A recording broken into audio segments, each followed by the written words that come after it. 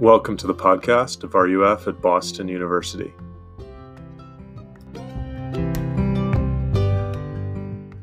Well, hello everyone. It's good to see you guys on this kind of cold and gross day. I'm Jimmy, the intern here at RUF, if you don't know me.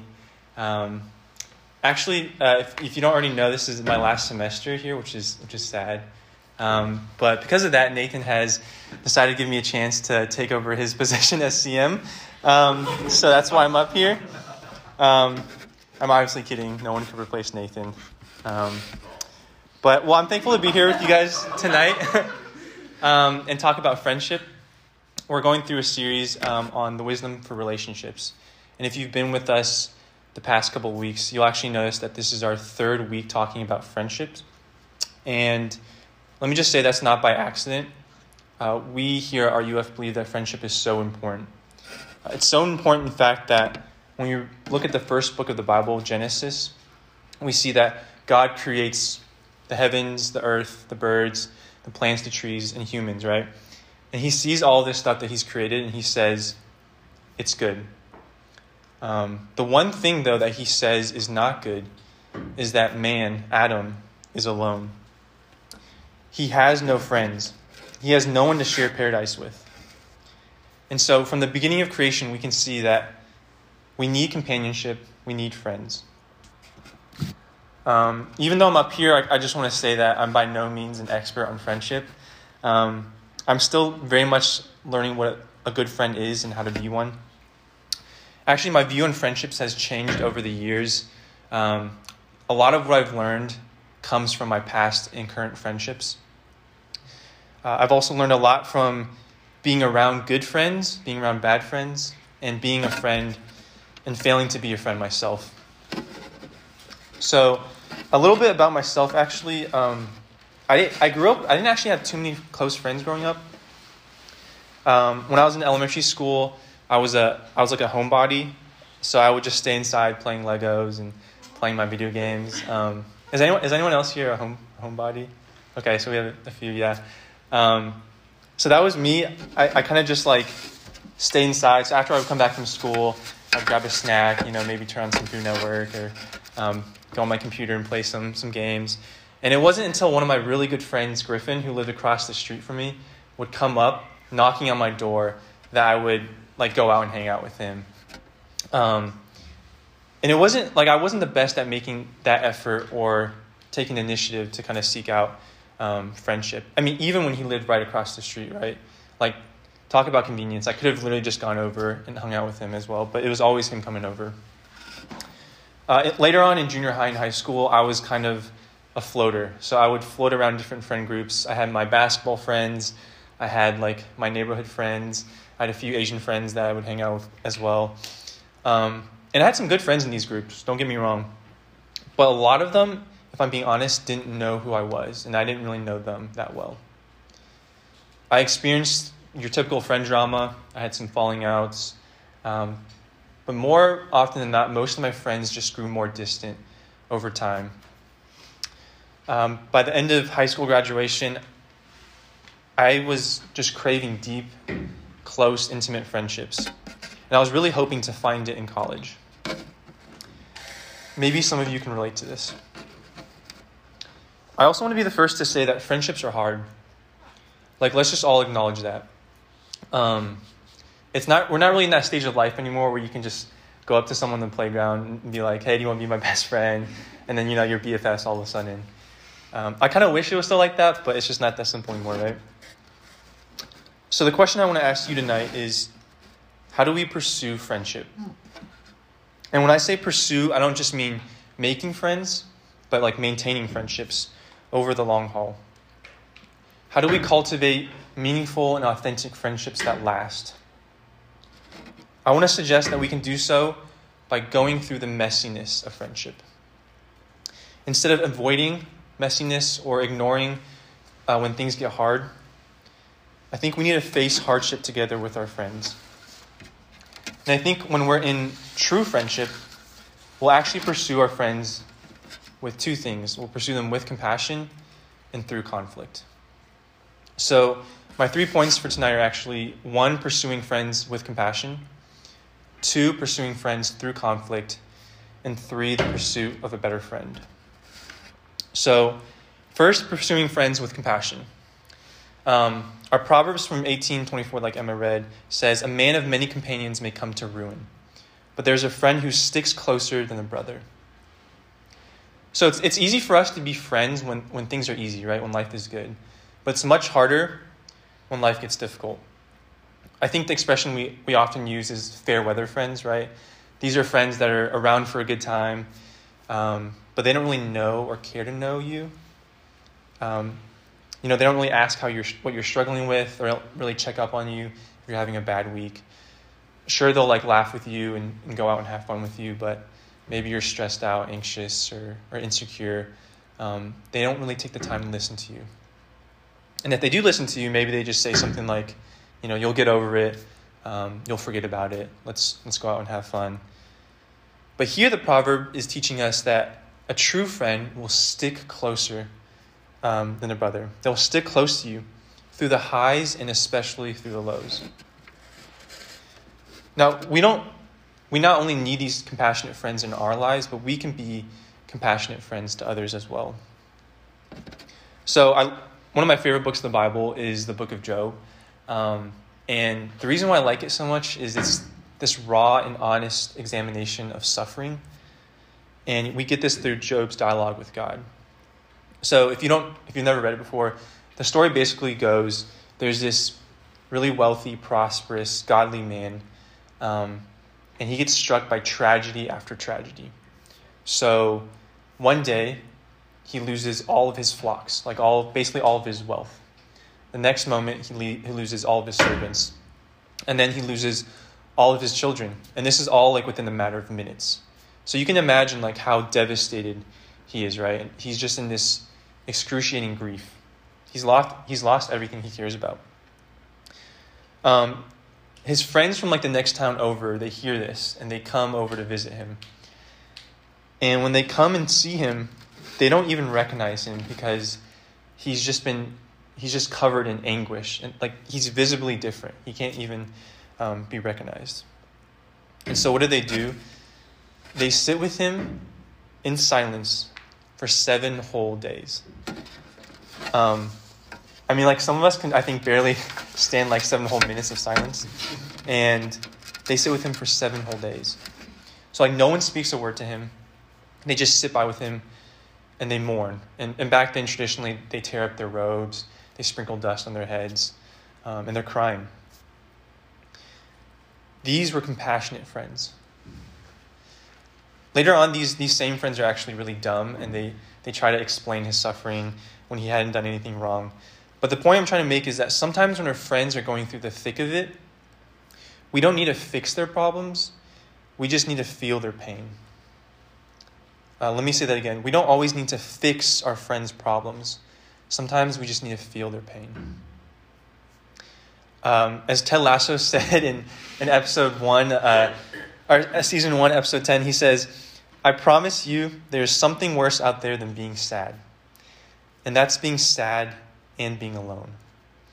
Ain't nobody in this room alone." This is the power of a compassionate friend. And don't get me wrong, this doesn't mean that there's not a time or place to help our friends with their problems. But what compassion does is it allows us to first see our friends as a person in need of a friend before we see them as problems in need of fixing. Does this make sense for you? I think the same is true for us if we think about it. We don't always need someone there to solve our problems. Sometimes we just need someone to listen to us. I've had many friends who have showed me a lot of compassion. Most of the time when I'm having a hard day or when, I've had a rough week or something's upsetting me, I actually will go back home to my roommate, best friend, NJ, which some of you have met, and I'll kind of just vent or just talk to him about what's on my heart. And sometimes he will help me think through things. Sometimes he'll give me advice. But more often than not, he just listens. And that's sometimes all I need, as I just need someone to listen to me. There's another clear instance that I remember back in college when this is back when Brittany, my fiance, and I were first talking. I wanted to visit her. This is during COVID, so long story short, I didn't know if I could. And basically, I was completely devastated. I remember being super, super sad. And so I was just in my room, silently weeping. I'm like sitting on my bedroom floor, just crying. And I know it's pretty dramatic, but basically, one of my roommates and one of my friends, Sam, heard me. And so I guess it maybe wasn't that silent, but he came in and he sat by me. And he didn't say a word, not a single word. He just sat by me. And I cried for a long time. And after a while, he got up and left. And that was it. But it didn't matter that he didn't say anything. His presence alone was enough to communicate to me that he cared for me, that he was with me, that he saw me. And I want to be clear that this isn't easy for us to do, right? Like, it takes a toll on us to be compassionate friends. We're all capable of being fair weather friends. That's easy, right? Anyone can do that. But what's harder is sticking with your friends when it gets rough. And sometimes the most difficult thing that can actually happen in a friendship, in a relationship, is conflict. And this leads me to my second point, which is pursuing friends through conflict. So some of you guys know what the Enneagram is. It's a personality test, right? It's 9 different types. I'm an Enneagram 9, which means I'm a peacemaker. That also means that my core fear is conflict. Like, almost nothing scares me more than being in relational conflicts with someone. And you might be like, well, Jimmy, what's so scary about that, right? Like, but to me, it's like conflict is something that can tear relationships apart, right? And even if it doesn't tear it apart, it can build resentment and bitterness and lead to like a slow, drawn out, just dissolving of relationships. But as I've come to learn, conflict can actually be a true test of friendship. I'd even challenge you guys and say that you haven't gone deep in your relationships with your friend until you've gone through some sort of conflict with them. Right? And when I say conflict, I don't necessarily mean a shouting argument or something that's super aggressive or intense. Right? It can just sometimes just be tension or a disagreement. It can be you guys don't see eye to eye on something. Or maybe you're just annoyed at them. Maybe thinking about conflict makes you uncomfortable, right? It definitely makes me uncomfortable thinking about it. Or maybe for you, you've had your fair share of conflict, but you're just kind of disillusioned by it. Wherever you stand, I want you guys to remember tonight that conflict is healthy. Not to say that it can't be harmful, but working through conflict will almost always lead your friendship to grow in deeper ways than without it. So my old campus minister at WashU, SJ, he would always say, we all need friends who are able to say hard things to us. Keep those friends close. And that's exactly what Proverbs 27 is saying, right? It's saying, better is open rebuke than hidden love. Faithful are the wounds of a friend. Profuse are the kisses of an enemy. Now, just as clarification, we don't really use this word rebuke that often in everyday language, but it's basically referring to someone that's calling you out. They're pointing out that you did something wrong. They're confronting you. We see here that the wounds of a friend are described as faithful, right? These wounds aren't from a malicious, attack from someone that you don't know. They're done out of love by a friend. And they're going to hurt. Wounds hurt, right? Like, there's no question about that. But we can know that they're for our benefit when they're done out of love from a friend. We all need friends who are able to rebuke and correct us. Why? God's given us this gift of friendship to enjoy, but also to help each other grow in holiness. In other words, friends make us better. They sharpen us as iron sharpens iron. So when I was a student, my friend Kristen, she led a RUF Bible study. She was also on staff at WashU. But hear what she has to say about confronting your friends. She says, quote, "Do you care more about the person and the person's growth and holiness, or do you care more about the relationship? If you value the relationship the most, then you're not going to say anything because you don't want to rock the boat. If you care more about the person, you're going to be willing to bring up hard things and tell them things that are maybe hard for them to hear. And remember, conflict needs to be a two-way street. Are you always the one confronting your friend, or do they feel like they can confront you too? Now, sometimes conflict isn't just as simple as confronting your friends or being confronted by them. A lot of times we just feel that tension, right? We feel that something is off in the relationship, and it's something that's more felt than spoken. During these times, we're still called to pursue our friends. We actually know that we're not pursuing our friends through conflict when we deal with it by gossiping, when we allow resentment to build and bitterness to grow. I'm very much guilty of that. When we verbally harass our friends, when we avoid them, right? Try not to talk to them. Or maybe we just kind of give in. We just do whatever they say. We just do whatever we know they want to hear. I think sometimes we think that that is the Christian thing to do, like people pleasing, right? Sometimes we're just passive aggressive. I think we all know what that looks like. When these things are present, there's a good chance that something's not being addressed in your friendship. And I want to stress that there's no way around conflict, right? Those are all ways to try to get around conflict. We can only work through conflict by going through it. Another way that my second campus minister, Tim Price, put it is that you just got to talk through the weirdness, right? You just talk it out. And I think we'll figure out that when we talk through the weirdness, we'll find out that our roommate that was piling up the dishes wasn't doing it intentionally. They were just having a bad week. When we start to talk it out, we'll realize that, maybe we had some unspoken expectations of our friend to ask us how our big exam went. And when they didn't, we kind of held it against them. When we start talking it out, talking through the weirdness, we actually allow our friends to see us and to understand us, and vice versa. I actually experienced my first friend/work conflict with Nathan. This is like the first month of working for RUF. And I had just graduated, just moved to Boston. I was feeling very overwhelmed with all that transition, right? Being in a new city with a new job. Didn't have too many friends. And I felt like there was maybe a little bit of additional pressure coming from him.